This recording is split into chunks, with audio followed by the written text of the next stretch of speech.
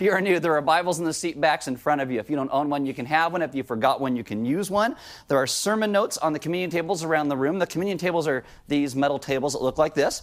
And on these, you're going to get the verses we are going through on the front. You get a place to maybe write some questions you're maybe thinking about underneath that. On the inside, you're going to get a place that kind of summarizes all that we're talking about today. On the back side, you get a place to write your own notes if you want to do that. If you have a smart device, you can download an app. It is called YouVersion. Once you download it, it just says Bible, and then you can click on More and then Events in YouVersion, and we will come up by GPS in your smart device, and you will get sermon notes, verses, questions, announcements, and all that goes along with today's message. Every time I start talking, she just gets really, really excited and starts going, "I want to talk too!" I don't know. Anyway, I don't even know where I was. Hey, my name is Aaron. I'm one of the pastors at Element. Why don't you stand with me for the reading of God's Word? Either she doesn't want to hear me at all, or she wants to mimic me. I don't know how it goes. Okay, this is Ephesians chapter 1, verses 7 through 9, and it says this. "In him we have redemption through his blood, the forgiveness of our trespasses, according to the riches of his grace, which he lavished upon us in all wisdom and insight, making known to us the mystery of his will, according to his purpose, which he set forth in Christ." Let's pray. Father, this morning we ask that you would take us and move us deeper into this prayer of Paul's that tells us so much about who you are, how you see us, how you love us, how you call us. And I ask that as we walk each step through this, you would open our minds and our hearts deeper to the understanding of what you are doing, and we would see the great love with which you have loved us. Amen. Have a seat.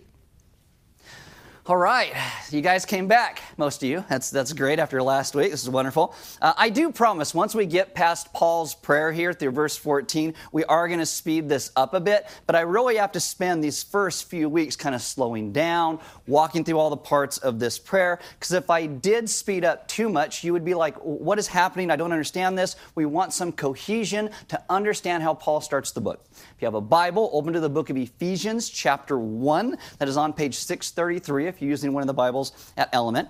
Now, as Western thinkers, we tend to get caught up in different words and phrases. Last year, my wife and I got a new dog. She was a puppy at the time. We named her Wednesday, not because of the TV show, but because we got her on a Wednesday. We're creative like that. Anyway, so we got this puppy. Her name is Wednesday.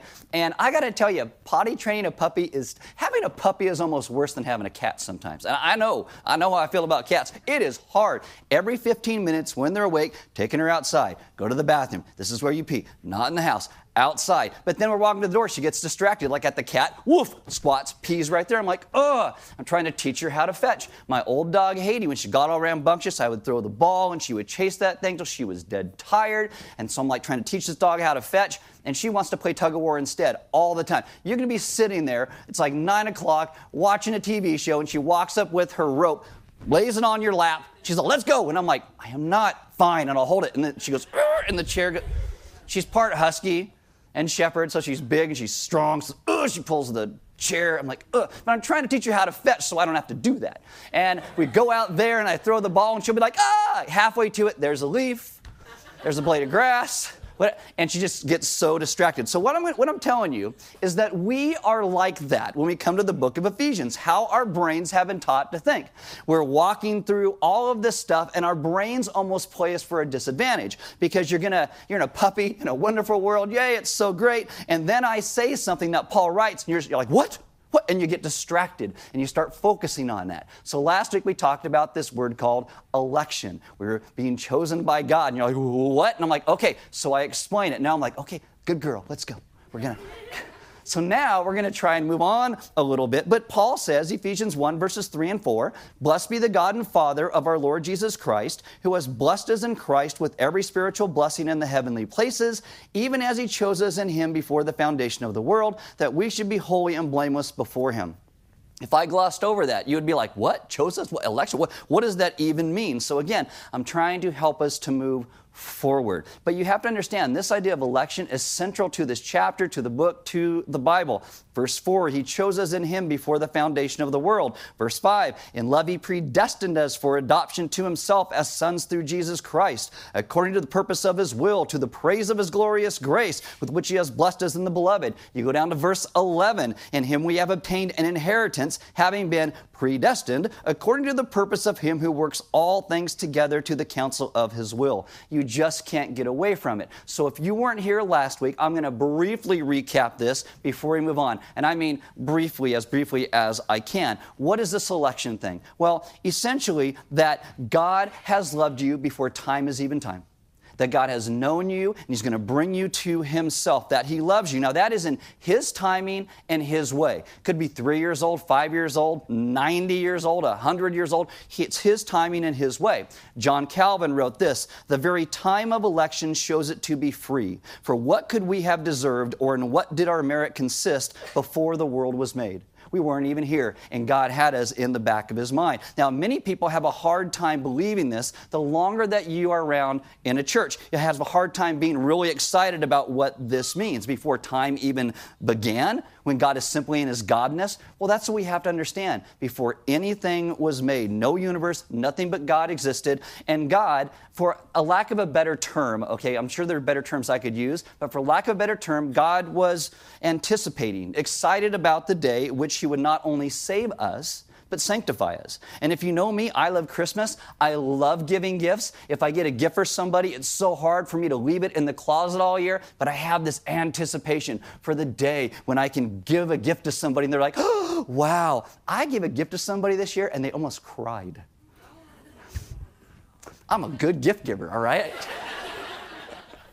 They didn't. It was just close. But, you know, I give that to them. Now, but then after they open it, it's like 2 days later, it's like, okay, I'm done with it. But God gives us this gift of salvation, and it never gets old. For eternity, this gift comes to us. And this, if you understand it, leads you into a deep and rich theology about God's call and his goodness and his grace. And as we are people, we tend to struggle. We tend to get disappointed with our lives, get frustrated at our failures, and we start to think that God is the same way, that God only tolerates us, you know, like a puppy. There's a reason puppies are so cute, because they would die otherwise because you get tired of it. But Paul says the opposite is true of God. In Ephesians 1, he says, this is not God.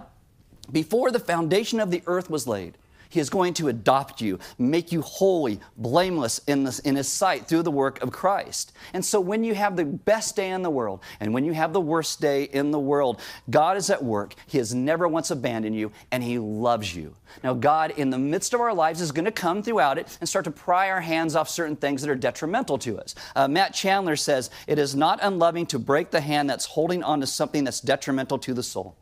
So in these verses, what you see is the choosing was before time as we even know it. Secondly, the reason of God's choosing were only in himself. In love, he predestined us, meaning the choosing cannot be separated from God's love.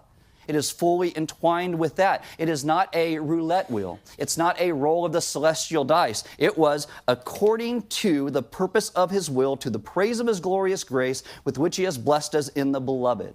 Purpose has the connotation of pleasure. Pleasure has the connotation of good desire. The ground of God's choice is his love and good pleasure. It's not our goodness. It's his grace. And the third thing is, this choice was made in him, meaning in Jesus. Everything in creation comes from Christ. There is this hymn in Colossians, which we'll get to in a couple years when we hit the book of Colossians. We're going to be in Ephesians that long. When we get to Colossians in 2 years, there's this hymn, and it essentially says that he's the foundation, the origin, the executor of everything that is involved in salvation. All the fruits of it that come out of it all depend upon him. John Stott wrote this, the doctrine of election is a divine revelation, not a human speculation. That means that this is not something we could have thought up. It's not something we could have dreamed up. It's not dreamed up by Martin Luther or Augustine or John Calvin or the Apostle Paul. And a humble view of election really shows that there's no room for pride in our lives. It is just humility and thanksgiving. And again, there's so much in that. That's my recap. Let's start to move on today. I promise you we will get through the 3 verses we're going to cover today. But here we go. Ephesians chapter 1, starting in verse 7, says this: In him we have redemption through his blood, the forgiveness of our trespasses according to the riches of his grace, which he lavished upon us in all wisdom and insight, making known to us the mystery of his will, according to his purpose, which he set forth in Christ as a plan for the fullness of time, to unite all things in him, things in heaven and things on earth. Originally in the Greek, verses 3 through 14, it is one long sentence. And hopefully you see why I'm trying to break each little piece apart for us as we begin to walk through it. And the importance here is, the order here is important. It's grace and salvation. But it's hard for us to get. Paul understands this, but he keeps pointing to the great mystery of God's will that's been made known. So what I'm going to do with you today is I'm going to talk about this word mystery. I'm going to talk about why Paul uses it, and then the mystery that has been revealed to us, that we are chosen by the Father, redeemed by the Son, and sealed by the Spirit. Okay, so this word mystery. The word mysteries comes from the Greek word called mysteria. It has a long past. It is originally a reference to these secret pagan rites that they did called the mysteries. So here's the history of the mystery. What? Okay. All right. One of the earliest references to this word is in the 7th century BC, and it's what is known as the Homeric hymn to Demeter. So in this story, the goddess Demeter is looking for her daughter Persephone, who had been kidnapped by the god Hades. So Demeter is wandering the earth, and in her quest to find her daughter, she comes to the city of Eleusis. Eleusis is run by a woman at the time named Queen Mantineria. Queen Mantineria does not know who Demeter is. She doesn't reveal herself, but Queen Mantineria takes Demeter in to the city and kind of begins to take care of her. Now Demeter, because he's welcomed by the queen, decides to do a really nice thing for the queen in taking care of the queen's son, Prince Demophon. Now this kid is ill, so each night she brings this boy next to a fire, and at this fire she would feed him with the nectar and ambrosia of the gods. So one night the queen says, "What are you doing with my kid?" And then Demeter reveals herself and what she is doing, and the queen says, "Oh, that's amazing. Could we build a temple in your honor, a sanctuary where you will teach us all of these secret rites, and you will teach us how to become immortal like the gods?" And Demeter says, "Yes, sure, okay, I'll do that." They're all dead, by the way, so nobody got immortal. But anyway, you fast forward, every year there were pilgrimages, and they would go from the city of Athens to the city of Eleusis, and they would perform these secret rites. And these rites are kept so secret that today we don't even know what was involved in them. And these rites are called the mysteries. Now, mystery comes from a root, and it means to be quiet or to shut one's mouth, kind of like when someone used to make stew for the working poor in different parts of America, and they called it mystery meat. Don't ask where it came from.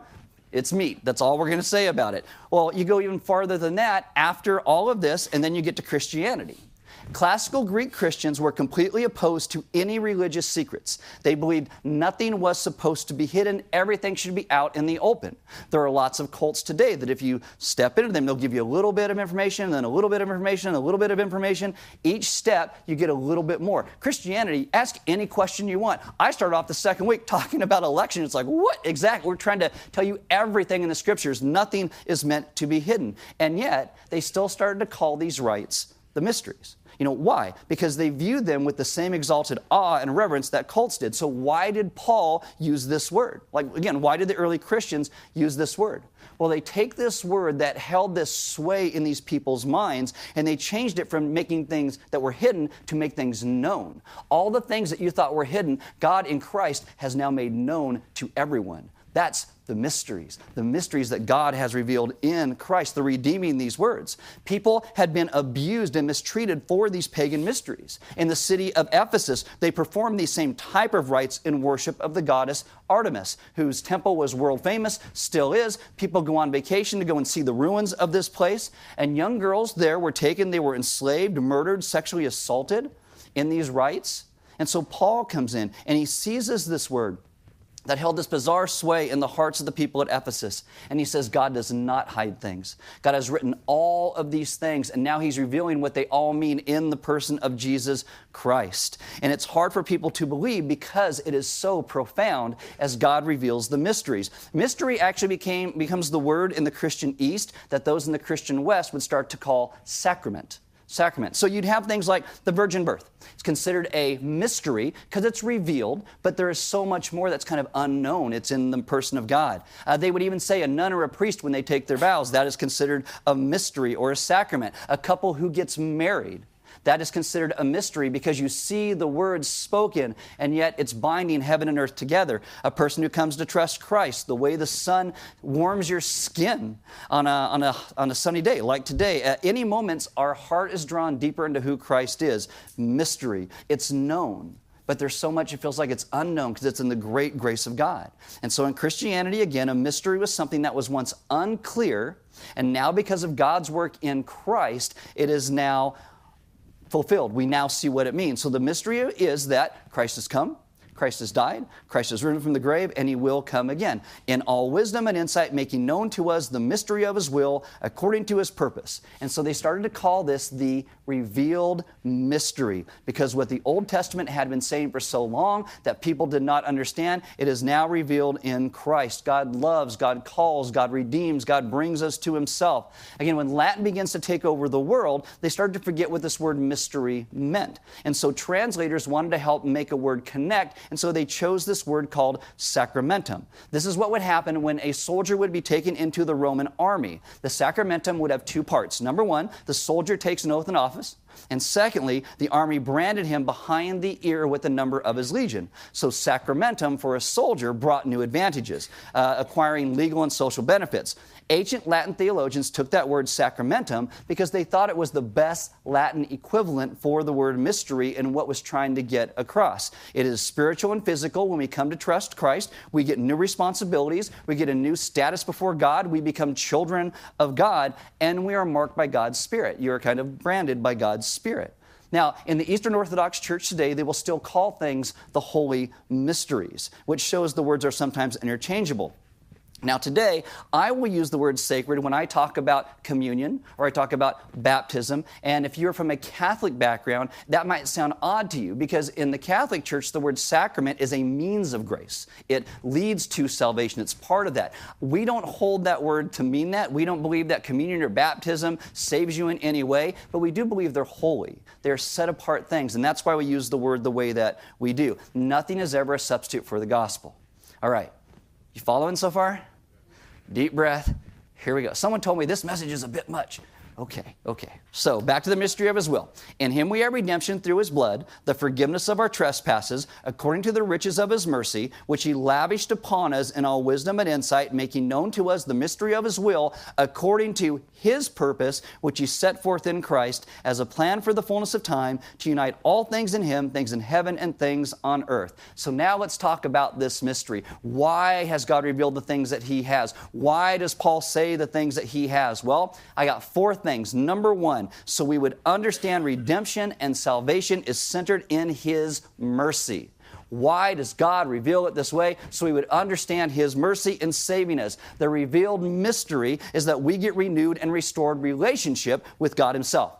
Now, last year, I sent this message to Michael, one of the guys on staff, and I said, hey, is it too much? And he goes, oh, it's okay, but you should listen to this. And he gave me another message by somebody else named Hamil Sue, who kind of said all the things that I just said, but he used the text of 1 Peter. I want to read that to you. 1 Peter 1, verses 3 and 4. Peter says this, blessed be the God and Father of our Lord Jesus Christ. According to his great mercy, he has caused us to be born again to a living hope through the resurrection of Jesus Christ from the dead, to an inheritance that is imperishable, unfading, kept in heaven for you. So we are born again to a living hope. It's not a dead hope. It's a revealed hope because God has shown us the mystery and what it means. It comes because of the death and the resurrection of Jesus Christ. And this happened before we were ever born. We had nothing to do with it. The mystery is that God planned our salvation for us and the coming of Christ before we were ever born. He accomplishes it 2,000 years ago in the person of Christ. Jonathan Edwards, probably one of the best theologians America has ever produced, he says one of my favorite things. He said, we contribute nothing to our salvation except the sin that made it necessary. Wow, totally true. We did nothing to make our salvation happen. Therefore, we can actually have hope because when we mess up, when we have horrible days like I said, our salvation is not based upon our work or our faithfulness. It's based upon God's. And that's beautiful. And it's those words, he has caused us. That goes back to Paul talking about being chosen. They stand out. They reflect that. See, the cross doesn't make us savable. The cross saves. God doesn't leave our salvation to chance. This is why the cross and the resurrection makes it possible. We as Christians, if you trust in Christ, we are recipients of God's action in saving us. Why are we saved? Peter says, "Blessed be the God and Father of our Lord Jesus Christ according to his great mercy." What does Paul say? "In him we have redemption through his blood, the forgiveness of our trespasses." Why? "According to the riches of his grace, which he lavished upon us." It is not our intelligence. It is not our openness. He saves us because of his mercy. And that is the mystery that is now made known. Any credit we try to put to ourselves in salvation only takes away from God's mercy. And if you want to boil this whole idea of election down, because if you're in a gospel community, I heard you guys had some great conversations last week around this, but you put it down to one word, I would say the word is mercy. It's the word mercy. Mercy of God alone for us. When people struggle with the idea of election and why some people aren't saved, Tim Keller says it comes down to a struggle to understand that our God is actually merciful. So much more merciful than us because we think we can imagine a better plan of salvation than God himself can. We think God could be more merciful than he already is. We think we might even be more merciful than him because we say, well, why doesn't he save everybody? And if you reject election, you have to say, well, he doesn't want to violate our free will. That's not merciful. A good father knows when to overwhelm the free will of their children. Some of your parents should do it more. Too far? Okay, all right. You overwhelm their free will so that you can save your children. You should save them. You don't want them to hurt themselves. God secures our future for eternity because of what Christ did. Peter says we have an inheritance that is imperishable, undefiled, and unfading. That means it can't be attacked, it can't be destroyed, it can't be changed. It is kept for us, meaning it is secure. We don't keep it, he keeps it. That's the mystery revealed to us, and it's centered in God's hope and in his grace. The second reason that you see this mystery revealed is so we would be sanctified or understand our salvation. And this is the thing. We see this mystery revealed so we'd understand you're not just saved and left to yourself. You are now being sanctified. Ephesians 1:4. He chose us in him before the foundation of the world that we should be holy and blameless before him. How do we become holy and blameless before him? Jesus! Wait, is this on? Yeah. Jesus, mercy, what he has done. That's how. It's not by our work. And yet, God does do a work in us. God just doesn't leave us the way that he starts to move us and change us. I like to call sanctification salvation in present time because where the Bible says he has made us perfect forever, we are being made holy day by day by day. And it's a beautiful work that God does. Every day that we now live, God is conforming us to the image and likeness of his Son. Some people have said, well, if this election thing is true, then I don't have to do anything. I don't even have to be moral at all. Nothing could be further from the truth. Because what we understand is it's God's goodness and God's grace, and we want to reflect who he is by how we begin to live. We are, number one, we are holy and set apart from the world. And secondly, we are now blameless. But that blameless doesn't come from ourselves. It comes from what he has done. God's salvation, when we understand and love him and see what he did, it changes us to want to live our lives in a way that reflect the excellence of who he is. Hebrews 10:14, for by a single offering he has perfected for all time those who are being sanctified. The NIV says it like this, for by one sacrifice he has made perfect forever those who are being made holy. Being saved by God, it does change us. Sometimes it's fast, sometimes it is painfully slow. I was talking to somebody yesterday about this and like, I don't understand. I keep doing the same things and I don't want to do the same things. Sometimes it's painfully slow, but God is doing a work. We are called in Romans 12 to offer ourselves as living sacrifices. That doesn't save us. We want to offer our lives back because Christ gave his life for us. We are not saved by being holy and pleasing. You actually already are holy and pleasing. You already are saved. When you understand God's grace, you can live in ways of freedom as you honor and serve him in your life. And you're not consumed with all your failures. You're consumed with him over you. It's like one of our elders, Mike Harmon, always says, he goes, don't tell me how bad I am, tell me how good God is. because that's going to change how I see things. Harold Ockinga, founding president of Fuller Seminary, said this: if God has elected us, he has not elected us to remain sinners, but to become holy. God never chose us to continue in sin.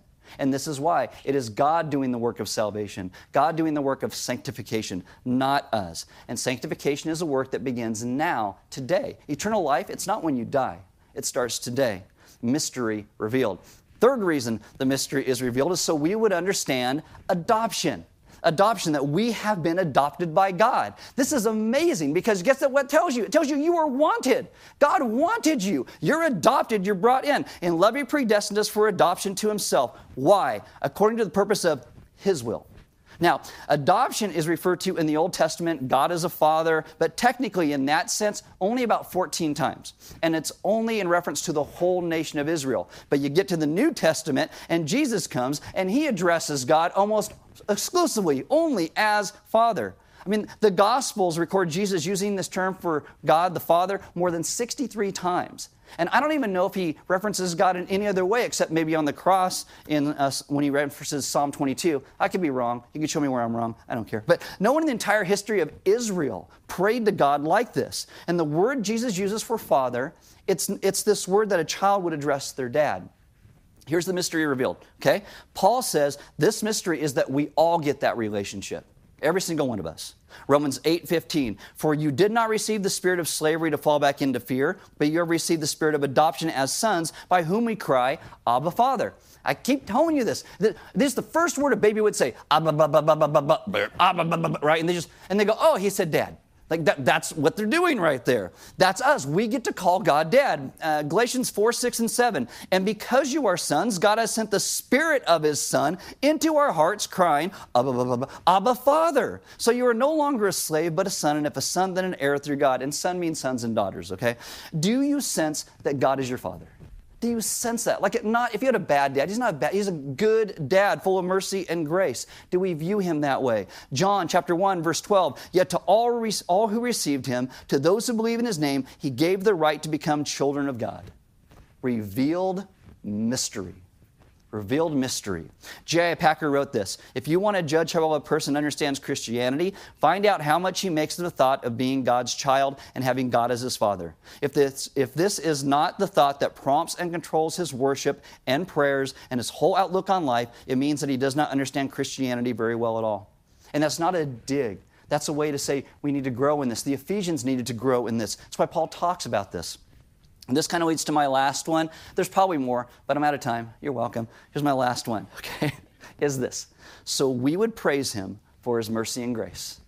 Why does he reveal the mystery the way that he does? So we would praise him for his mercy and grace. Verse 6, to the praise of his glorious grace with which he has blessed us in the beloved. One writer says this: true worship is valuing or treasuring of God above all things. Guys, our salvation should make us specifically praise God for his goodness and his grace, what he has done for us, because we are the undeserving. From the very beginning of the scriptures, you see that God built us to be worshipers. It's part of our DNA, but it's part of the fabric of the entire universe. You'll read how the rocks and the trees and the streams and the oceans, they clap their hands, they cry out. Everything is crying out in worship to God. They do it naturally. The ones who fight it are us, because we want to be our own God. We have run from him. We have broken relationship. But God in Christ comes to rescue and redeem us. And we would praise him for his mercy and his grace. God created this world a certain way so that all creation would worship him. It makes us complete. Like John Piper always likes to say that when God is most glorified, we live in the most joy. That is just simply how it is. Ralph Waldo Emerson has this famous quote, and he says this: a person will worship something. Have no doubt about that. We may think our tribute is paid in secret in the dark recesses of our heart, but it will come out. That which dominates our imagination and our thoughts will determine our lives and our character. Therefore, it behooves us to be careful what we worship, for what we are worshiping, we are becoming. That's important for us to understand. We need to be honest with ourselves because we are going to become like what we worship. And if you view God as an angry father who's just waiting to smack you when you get out of line, that's going to result in the way that you live. But if you view God as God is full of mercy, grace, who has called you, who has set holiness upon you, you are going to live completely differently. you will live a life of mercy and grace when you begin to understand that God is a God who has bestowed mercy and grace upon us. That is a revealed mystery. Because how do we live with a solid structure in our life so you ever know where you stand? Because every time you talk to somebody new, you're being weighed by somebody else, how they're thinking about you. Every job you take, every job you leave, every new friendship that you make. How do you get solid footing to navigate areas of your life where maybe you have depression or anxiety? How do you work well when everyone around you seems like they're a crook and like, I just do the same thing because I'm never going to get ahead if I don't work like them? We worship Jesus as he has been revealed. We see what he has done for us. Worship moves us to a place where we long to adore who he is, to see God as he really is. Not some God we make up in our heads, but God as he really is. And then we start to see the way God created us, the way he leads us. Again, how do we know what God is like? How do we know where we stand? Want to hear the revealed mystery? In love, he predestined us for adoption to himself as sons, through Jesus Christ, according to the purpose of his will, to the praise of his glorious grace. Revealed mystery. It is freely given, glorious grace. That is all part of it, so you know where you stand. And it's beautiful. It is. The words kind of pour out from Paul throughout these first few chapters. I mean, it's like we are seated in the heavenly realms in Christ. Our position opens us to every spiritual blessing.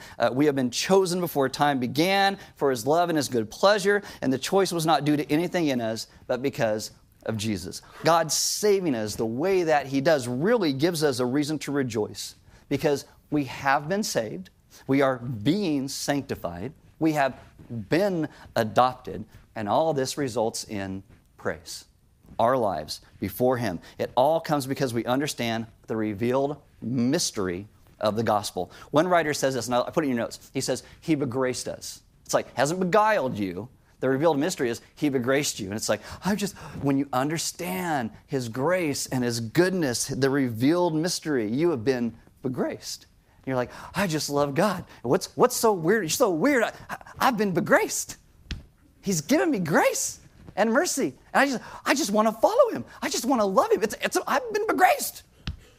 You're never going to do that. I get it. But it is pretty darn cool that God has done that for us in his love and in his mercy. And today, when you come to communion that we invite you to, I would invite you to come to communion in a way that you become excited that he has begraced you, that he has given you love and grace and mercy. And when you break that cracker that reminds you of his body that was broken, and you dip it in the wine or the grape juice as you remember his blood that was shed, that you would just be begraced. And you would be like, I don't even know what I can say right now, because God is simply that good, that he would draw me to himself, that he would love me the way that he does, that he would call and speak to me and call me his child, even after all the dumb things that I keep doing where I fail every step of the way, I feel like, and yet my righteousness is not based upon me. It's not based upon my failures. It is based upon his grace, laying all of this upon us because he is simply that good. So when you take communion today, remember that. Lay all of your works righteousness of trying to make yourself righteous before God down at his feet and simply begin to walk in his grace and his goodness. If you need prayer, maybe you are someone who has in your life had this picture of who God is as a bad dad or an angry dad, and you have to work yourself into sanctification. You got to work yourself into holiness so God loves you enough. If you've ever said, I can't go into that place because if I do, the walls will fall down or lightning will strike me. You gave yourself a whole lot of credit. And you want someone to pray with you because of that, because maybe God is starting to change your mind about who he is. We would love to pray with you. Right across the way in the lounge, as Sarah said. And if the lounge is busy, we have places to take you if you'd like to go pray with somebody. We would just love to pray with you about that, to kind of walk those things. If you have questions about this morning, go over there and ask them. If they can't answer it, come back and talk to me, and I'll muddle my way through it. We'll figure it out. Because we want to be a people who are simply undone by his mercy and grace, and not getting caught up in all these terms we may not fully understand yet. Because I got to tell you, theologians have talked about these ideas of election and grace and mercy for hundreds of years. And you don't have to have the answer to all of it today. You can begin to walk through each piece of it. But we have to come to the place where we understand it is God's mercy that saves us and rescues us. If because he's the one who is good. We are a people who give, but Element doesn't pass an offering plate. There's offering boxes next to the side walls. You can give online, but we give as a response to God's giving to us, that God has done this work and loved us and drawn us to himself, and we become generous because he is simply generous. That's why we give the way that we do and don't pass the plate. I'd encourage you to take those sermon notes and to go through the questions in there and kind of walk through all the ways that God has been good to you, where God is calling you and drawing you and showing you the goodness of his mercy, his love that has been spoken, so that we get to live in his grace. Let us live as a begraced people because he has begraced us. Let's pray. Thought of this morning, I ask that we would come to the place where we would understand your majesty and your goodness, which is all tied up in your mercy. That you have brought grace to us as a people, and that we would live in that grace. And as we better understand our own salvation, our own sanctification day by day, it would cause us in the end to be a more merciful people, a people who better reflect the same grace that we first received. Because our life now is not found in ourselves or what we do. It is found in the living hope that we have in you. We thank you for revealing all of these mysteries that you clearly lay out throughout all those Old Testament scriptures, and that the New Testament comes along, Jesus shows up, and you show us what you were meaning all along in clarity. And I ask that we would be those who live in clarity of who you are and what you've done, and that we would be a people who honor and glorify you first, and that there'd be a deep, resounding, and abiding joy because of your mercy and grace. And we ask this in your Son's good name. Amen. So we're going to drop these curtains, and as we do, what I want to do is have you take a moment and just think through the ideas of what it means that God has begraced you, that God has called you to mercy, that your standing before him is not based upon what you do. And maybe right now, take a moment and say, God, show me the places where I am trying to earn my place before you rather than resting in my place before you. Teach me how to live in the grace that you have provided. And just take a moment and listen and let him begin to lead you. Set aside all the questions you have about chosen election and start to center it in his mercy and his grace over you. And then as he begins to speak to you, listen. Then come and take communion. Remember being begraced. Sing some songs, and we'll head out into this world in a way that reflects the mercy and the wonder of the salvation that we have.